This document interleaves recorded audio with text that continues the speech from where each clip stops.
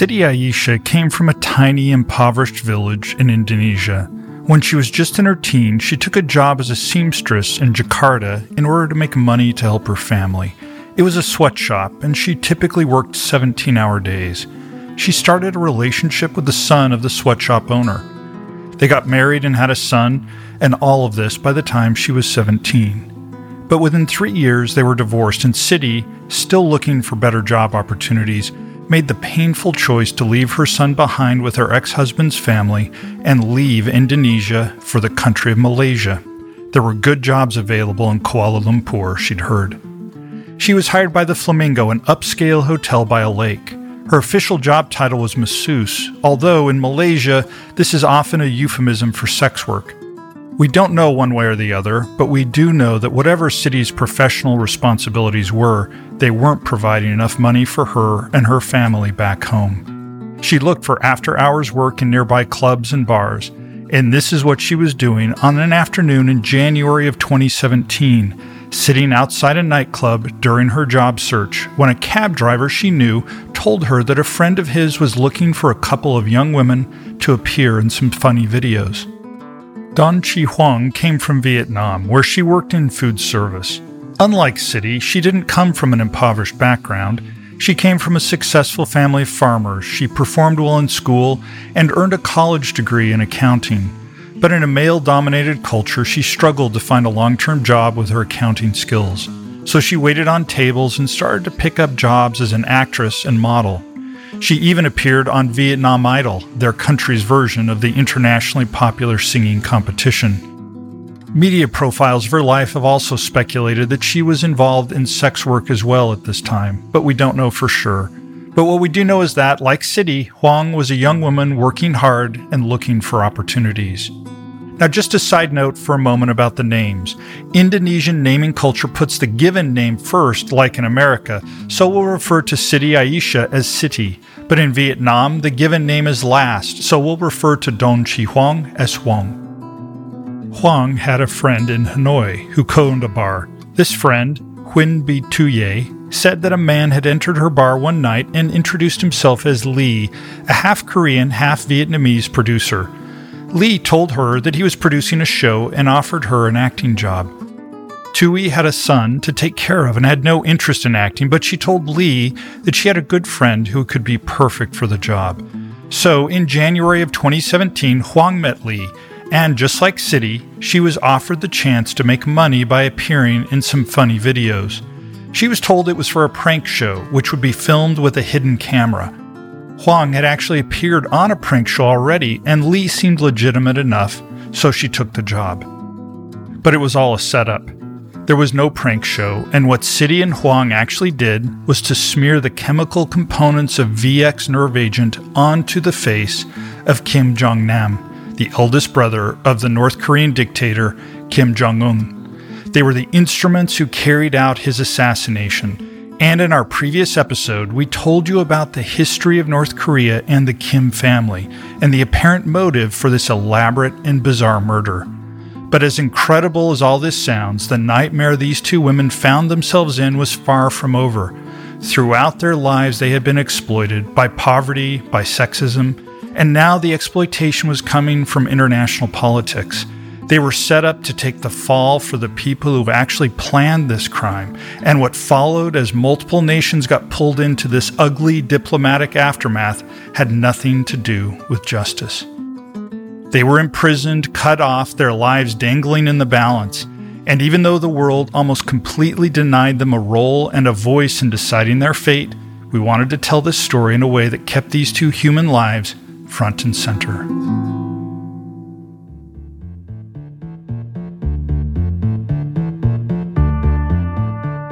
Hi, this is MF Thomas, and this is the My Dark Path podcast. In every episode, we explore the fringes of history, science, and the paranormal. So if you geek out over these subjects, you're among friends here at My Dark Path. And since friends stay in touch, reach out to us on Instagram, sign up for our newsletter at mydarkpath.com, or just send an email to explore@mydarkpath.com. I'd love to hear from you. Finally, thanks for listening and choosing to walk the dark paths of the world with me. And let's get started with episode 21, Assassination by Prank, Part 2, The Women Who Were Pawns to Everyone.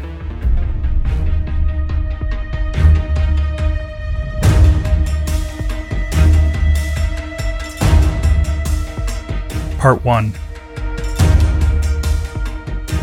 In 1968, a team of 31 North Korean soldiers infiltrated South Korea.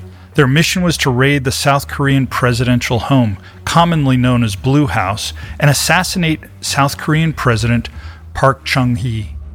The attempt didn't go well. While taking cover in the mountains outside the capital city of Seoul, their unit was actually discovered by hikers. Now, they hadn't planned for this contingency, and, not knowing what to do, the North Korean soldiers lectured the hikers about communism, warned them very sternly not to tell anyone what they'd seen, and then let them go. The hikers, to their credit, went straight to the police. The North Korean soldiers were skilled enough to stay hidden, though, and made it within just 100 meters of Blue House, disguised in South Korean military uniforms. But a single police officer had the presence of mind to call out the code word required for clearance, and when they failed to respond correctly, he raised the alarm. He was killed almost instantly, but it's likely this act on his part that saved the life of South Korea's president, and there's a memorial dedicated to him in Seoul that remains to this day. When the North Koreans' cover was blown, a horrible gun battle erupted. At least 90 South Koreans were killed, including many civilians, but the invaders were repelled. Only one was taken alive. Many of the others took their own lives rather than be captured. Then in 1983, South Korea's president was Chun Do-hwan, and he also faced an assassination plot. He was going to lay a wreath at a mausoleum in Yangon, which was the capital of Burma. 3 assassins from North Korea were waiting there with bombs, and just by chance, the president's vehicle was caught in traffic, and the assassins, mistakenly believing that he had arrived, set off one of their bombs prematurely. 17 South Korean government officials and 4 Burmese citizens were killed in the blast. So, North Korea has a long history of making violent, audacious attempts to strike at its perceived enemies. But after these high-profile disasters, which both failed at their objective and claimed large numbers of innocent lives, their methods attempted to become more subtle.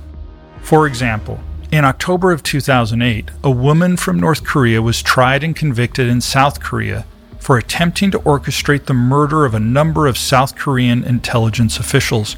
Needles laced with poison were her weapon of choice.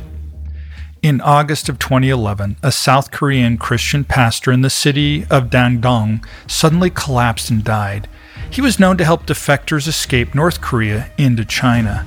His killers were never caught, but investigators believe that he fell victim to the same poison-tipped needles that they had seen North Korea use before.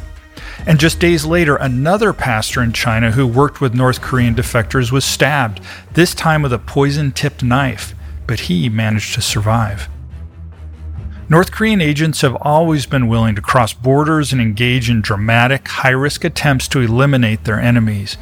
But when it came to the assassination of Kim Jong-nam, nothing about it resembled the pattern of previous schemes. It was far more brazen and strange and more public than recent assassination attempts. In broad daylight in a busy international airport terminal with security cameras watching everywhere. One theory is that Kim Jong-un just didn't want his older half-brother dead, but wanted him openly humiliated as he died. The cameras and eyewitnesses gave Malaysian investigators all the information they needed to piece together what had happened and how it had occurred. But as for who had done this, all the authorities had were Siti Aisha and Don Chi-hwang. They weren't North Korean, had no political or military background, and no apparent reason to murder someone in broad daylight. But they had an extraordinary story to tell about how they came to be there on that day.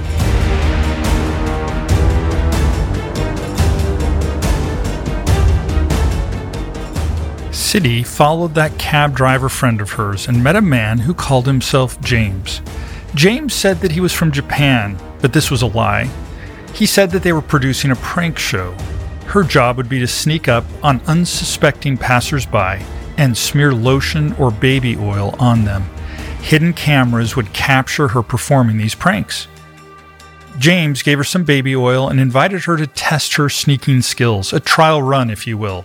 City pulled off the trick, approaching a stranger from behind and rubbing the oil on her skin. James paid her $96 on the spot, and $1 will buy you about twice as much in Malaysia as it does in America. This was a lot of money for just a few minutes of work, and City was sold. She performed this prank repeatedly in public and getting well compensated every time. And after a few weeks, she was introduced to a new producer whom she knew as Mr. Chang. Mr. Chang was able to communicate with her a bit better. James usually used Google Translate.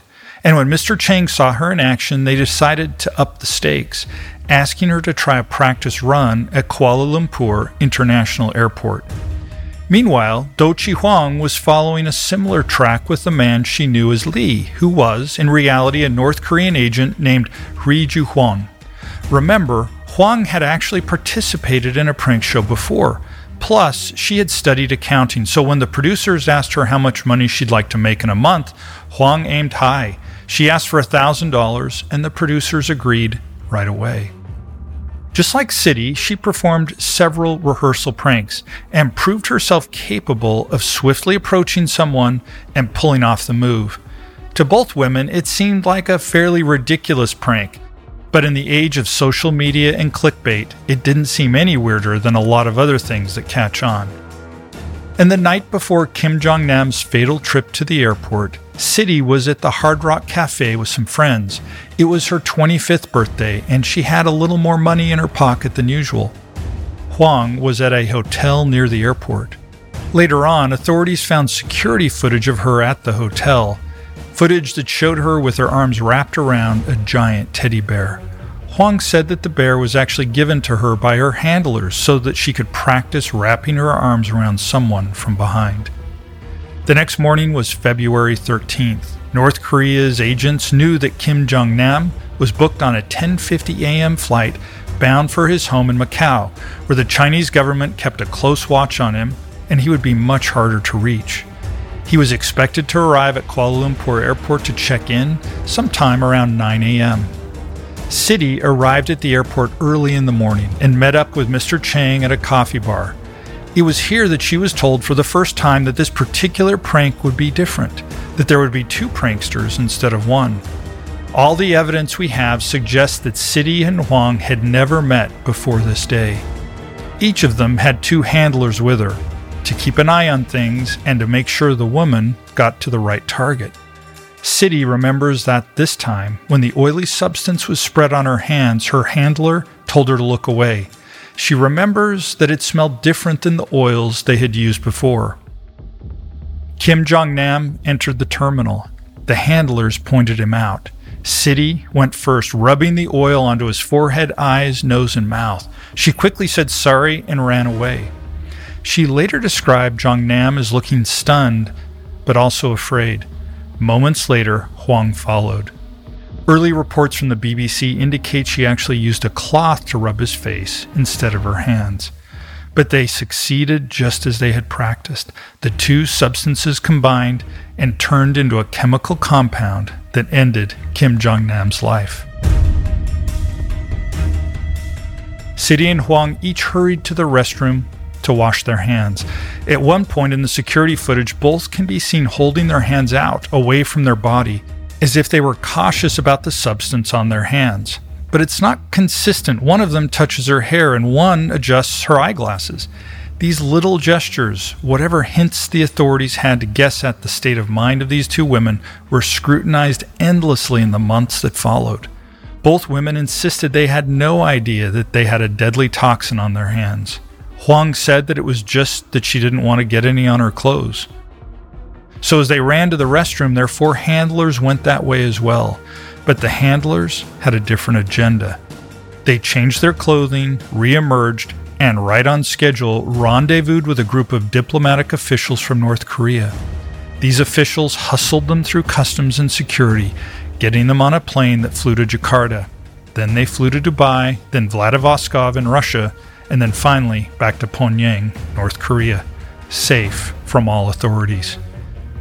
City and Huang were now on their own, and airport security cameras had seen everything. City headed back to her masseuse job at the Flamingo to try to get back to her regular routine, but she was tracked down and arrested a couple days after the attack.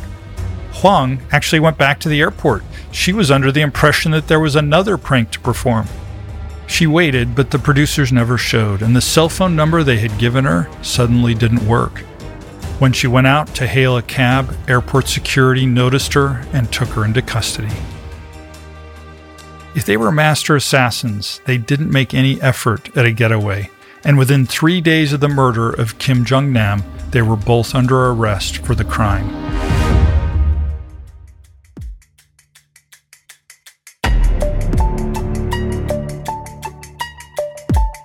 Part 2. VX nerve agent isn't something you can just go out and buy. It was developed in the 1950s at a British research facility called Porton Down. It was based on an insecticide that proved to be too dangerous for humans.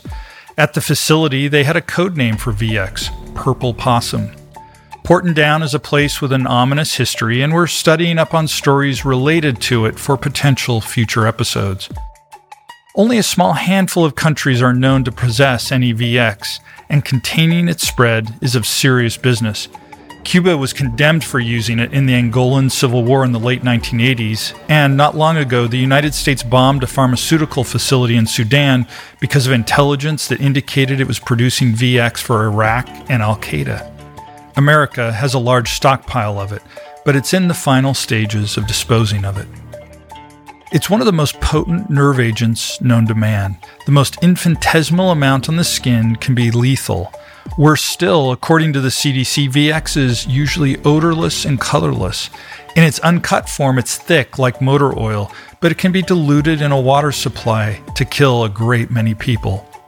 Depending on how a victim comes in contact with it, symptoms can show up immediately or be delayed for as much as 18 hours. In the case of Kim Jong-nam, you can go from healthy to dead in less than an hour. There is an antidote, but obviously that doesn't help unless someone gets it to you in time. When the Malaysian authorities began their investigation, there was a North Korean chemist named Ri Jong-chul who was known to be living in Kuala Lumpur. It's believed that his government had placed him there, set him up with a home and a healthy allowance to live on. Remember how rare it is that the dictatorship of North Korea will allow anyone to leave the nation.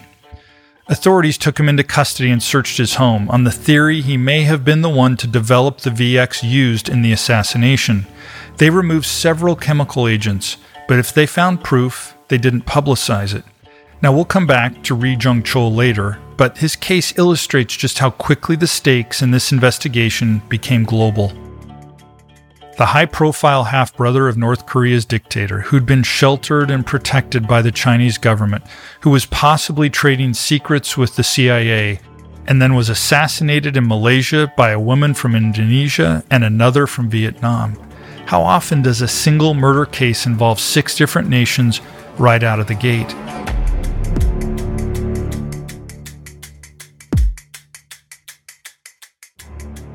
It was no big surprise that North Korean officials immediately made resounding denials of any complicity in Kim Jong-nam's death. Their ambassador to Malaysia went so far as to suggest that he had simply died of a heart attack, but an autopsy quickly put that theory to rest. So what about City and Huang? Were they trained assassins and part of a conspiracy, or were they, as they claimed, innocent dupes participating in a fake prank show? The 2 women were charged with murder, pleaded not guilty, and their trial was going to hinge on this exact question. There was no denying they were at the airport or that they'd applied the components of VX to Kim Jong-nam's face.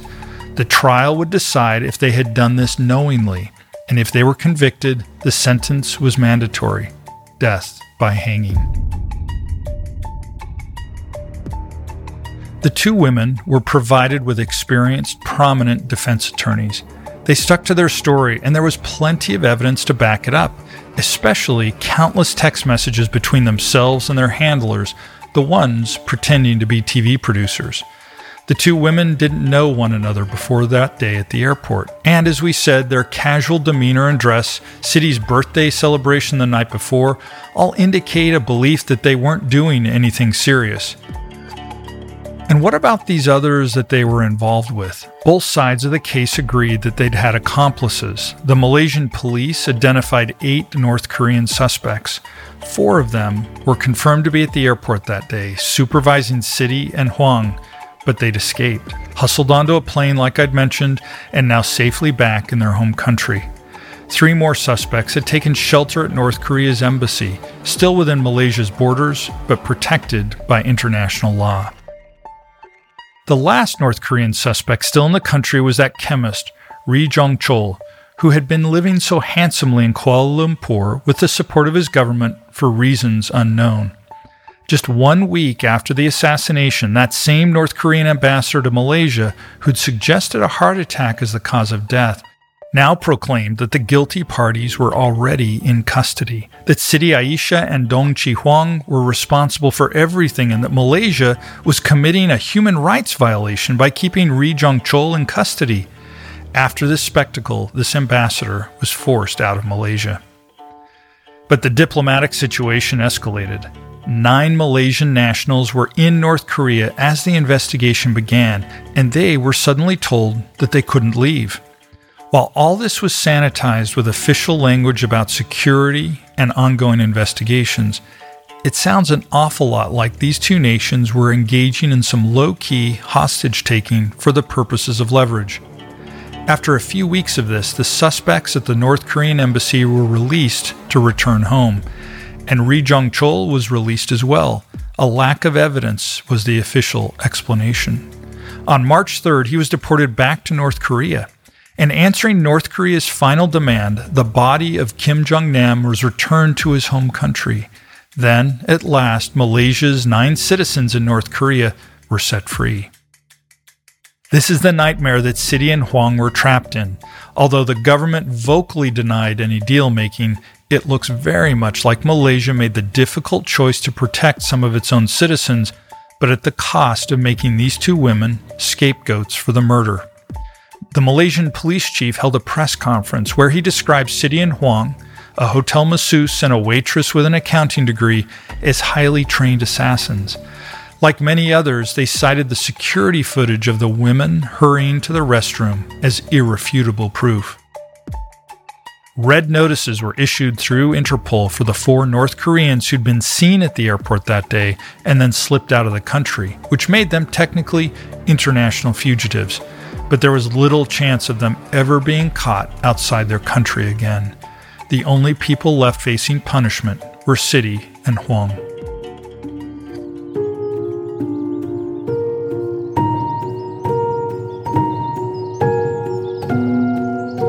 Part 3. The trial began on October 2, 2017, before Judge Datuk Azimi Arifin. From the start, the prosecution was aggressive in their attempt to focus all the guilt on Siti and Huang. And those 4 suspects wanted by Interpol, the prosecutors wouldn't even say their names in court. The defense protested vehemently and continually attempted to introduce evidence, but the judge routinely sided with the prosecution. And in another strange wrinkle, the court didn't even refer to the victim by his real name, Kim Jong-nam. This was a trial about the murder of Kim Chol, the alias on his passport and Facebook page. The Malaysian justice system knew full well who was murdered, but persisted with the lie to keep a spotlight away from North Korea. Diplomacy with a violent and unpredictable nuclear power was proving to be more important than justice for 2 women who were facing the literal gallows. The prosecution only showed the security footage that backed up their case. The defense objected repeatedly. They'd requested the full footage from the authorities but were being stonewalled. It was only when someone leaked the footage to the Japanese media that the defense was even able to see it. They seized on multiple examples of the 2 women on camera acting like anything but professional killers. The prosecution would say, the women washed their hands, so they must have known the substance was dangerous. But the defense would counter, why then didn't they dispose of their outfits? Why did they make no effort at all to evade security? Why did they go right back to their old routines and jobs after doing this deed in broad daylight? According to City and Huang, they had told multiple friends and colleagues in the week before the crime that they were making money as a part of a new prank show. But the police didn't follow up. They didn't interview any of these witnesses who could have supported their story. The defense found itself crippled again, either through negligence or outright sabotage. Despite all the text messages between the women and the fake producers, despite City and Huang themselves posting about their practice pranks on social media for weeks, the judge unilaterally decided that, since he didn't see a film crew at the airport, that it couldn't be a TV show. Now imagine that for a moment. Your life is on the line. Your only defense is that you were told you were on a show where the cameras would be hidden, and the judge in your case doesn't believe you because he doesn't see any cameras. Kafka couldn't have written it any better. And let's talk about motive. What reason could these women possibly have had to assassinate Kim Jong-nam? Or for accepting the use of his alibi in the trial, why was Kim Chol, a fictional person who only existed on a passport and Facebook profile, so important to them that they would risk the death penalty to kill him in such a public spectacle? Now, I haven't told you the most astonishing part of the trial yet. Sidi Aisha and Dongqi Huang were never informed by the court or by their own defense counsel who Kim Jong-nam really was. They had no idea what international disputes were erupting outside the courtroom. No idea why these fake TV producers had set them up to kill this individual. No one told them that he was the half-brother of North Korea's dictator. The Malaysian media knew. At a press conference, they asked the deputy public prosecutor about the possibility of a political conspiracy. He responded that he didn't care, that he hadn't seen any evidence of a conspiracy, that the North Koreans who escaped the country didn't have VX on their hands, and that none of that mattered to the cause of justice in this case. They had their killers, and with the eyes of the world on them, they were going to win the case. After multiple postponements, the prosecution finally finished presenting their side of the case after 7 months. At this point in the Malaysian legal system, the judge has the option to either dismiss the case outright or allow it to continue with the defense's side. Judge Arifin took 4 months to make his decision. His judgment was 82 pages long, and he read it out loud in court, taking 2.5 hours to do so. But here's the short version. Because he saw the women hold their hands away from their body, he believed that they knew that they had a toxic substance on their hands. The trial, therefore, would continue. But it wouldn't be for 7 months. 7 more months for City and Huang to stay in custody. Although they hadn't known one another before they were arrested, going through this ordeal together had forged a bond between them. With the whole world seemingly indifferent to their plight, they provided support for one another. In March 2019, they finally returned to the courtroom. Dongqi Huang was going to take the stand first to testify in her own defense. And then there was an extraordinary event. The prosecution suddenly asked the court with no explanation to withdraw the charges against Sidi Aisha. Huang's fellow defendant, her one friend through this ordeal, was told that she was to go free. Sidi, stunned, confused, and perhaps unwilling to trust the news at first, finally gave Huang a hug, stood up, and left the courthouse. A car was waiting for her, the first step in a journey to her home in a village in Indonesia. Now, Dongqi Huang was facing trial alone. So what had happened? It turns out that behind the scenes during all of this, the Indonesian government had been applying intense pressure on the Malaysian government, even sending a letter directly to Malaysia's Attorney General requesting the release of their citizen.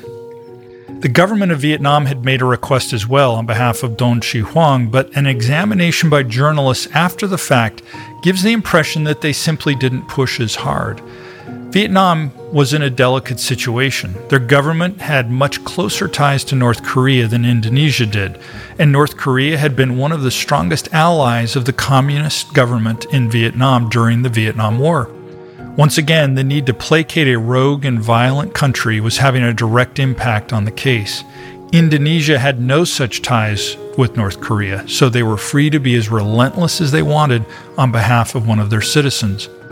Huang had an emotional breakdown, dealing with the trauma of her responsibility for someone's death, and having lost the one person in the world who was standing by her. But if she didn't testify in her own defense, then the defense had no case and she would hang. But she was in no state to take the stand and wanted to refuse. So the trial was postponed once again because of her deteriorating health.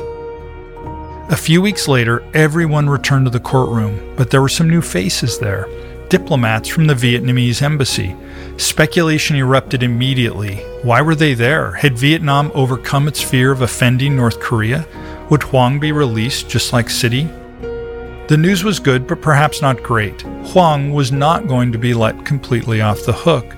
Maybe the Malaysian officials needed to save face to prove that they had convicted someone in the face of this highly visible debacle. Don Chi Hoang was made an offer. The murder charge would be dropped, and she would no longer have to fear the death penalty. But she would have to plead guilty to a lesser charge, causing harm by dangerous weapons or other means. The charge carried a sentence of 3 years and 4 months in prison, but Hoang would get a 1/3 reduction in the sentence if she took the deal. Now don't forget, by this point she had already been in custody for more than 2 years, and this would count toward her sentence, but she would still need to spend more time in jail. But what choice did she have? And so she agreed. When she walked out of the courtroom guilty, in handcuffs and on her way to prison, Hoang had a giant smile on her face. For the first time in this whole ordeal, she had a sign that there was someone out there helping her case. And then 1 month later, on May 3rd, 2019, she was released and flew home to Vietnam. A horde of reporters were waiting for her, asking her how she felt about this ordeal. With extraordinary poise, she spoke briefly, saying that all she thought about in prison was her family, her country, and her desire to go home. She even hoped to resume her acting career. For Hoang, like Sidi, it was only now that they were free, that they learned who had really died on that day back at the airport, and just how high stakes the negotiations had become over their fate. There was sorrow and fresh guilt, but for the first time, there was an opportunity to get on with her life. Hoang, in particular, became something of a celebrity in her home country, but it wasn't necessarily the kind of fame that most people would want. Many people in Vietnam still saw her as responsible and didn't believe she was so completely in the dark about the assassination. Hoang said that before her ordeal, she had seen the world through rose-colored glasses, that no matter what she suffered, she believed that people were inherently good. But now, she couldn't help but live more cautiously and not trust so willingly. And could any of us blame her?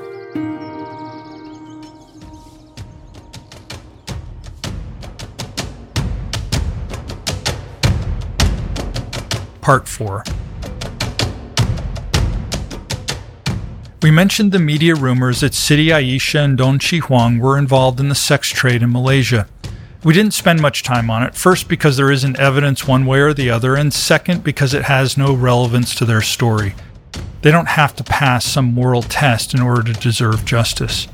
The only reason it might matter is if we want to look at how few options these women had to make money, to support their families, and try to make a life for themselves. And when someone is denied opportunity on one hand and then presented with a chance for easy money on the other, they can end up making choices they might not have imagined for themselves. The term hospitality industry may be a euphemism. The promise of attention and affection from beautiful women at a restaurant, at a massage table, at a nightclub can lure in travelers, either implicitly or explicitly promised as a part of the package you pay for at a hotel. And hotels are more likely to have a supply of women for this industry if those women don't have alternatives for work. And in a foreign country with no safety net, Sidi and Hoang were vulnerable to exactly this kind of lie that they were told by these fake TV producers. It must have sounded so appealing, so much so that they looked past any odd or suspicious details. How could they have possibly imagined the real purpose of this whole fake enterprise? We called this episode The Women Who Were Pawns to Everyone, and I don't think there's any clearer lesson to draw from their experience. The jobs they had, the ease with which they were exploited, and then the terrifying speed with which their fate was buried in a jumble of diplomatic maneuvers. These two lives were just never a priority. There was always some purpose someone considered more important. And the men who organized this killing, the men who ordered it, the men who decided to negotiate the diplomatic wins using the fate of these women as just another card to play, most of them, well, we'll never know their names. They're protected, whether by the belligerence or shamelessness of North Korea, or by the excuse used countless times throughout history that they were just doing their jobs. I don't see these two young women as any more naive or foolish than anyone in their 20s, looking for fun, attention, and enough money to get somewhere in their lives, and to enjoy a little taste of luxury once in a while. They'll always carry the memory of the role they played in someone's death, and they've certainly been punished. But as North Korea's dictatorship didn't end when the last major threat to Kim Jong's rule was snuffed out at the airport, there's an ongoing story that needs telling, when women like Sidian Huang can come terrifyingly close to a hangman's noose for what they believed was a prank. In a way, they could be used as unwitting assassins for the same reason that they could be pressured to provide more hospitality than just a massage. Sidian Huang wound up trapped because the world they lived in wanted pawns who could be manipulated, maneuvered to serve and protect more important pieces, and, when the time came, sacrificed. We may feel some relief that these women escaped death, but that is perhaps small comfort when you consider a much darker truth. If everything that happened here could happen again, then the story isn't over.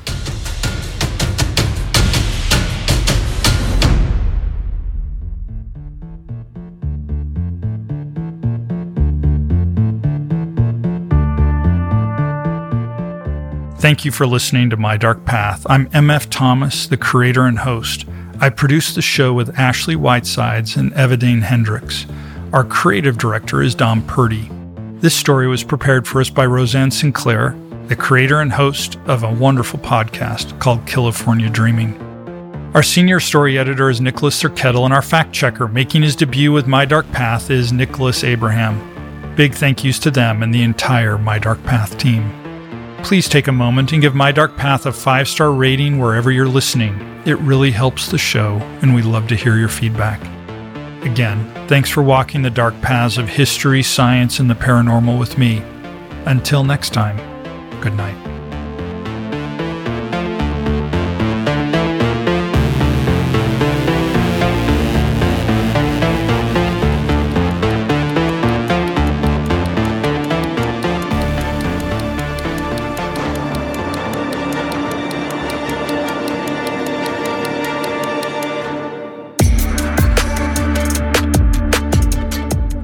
After this, there is no turning back. You take the red pill, you stay in Wonderland, and I show you how deep the rabbit hole goes.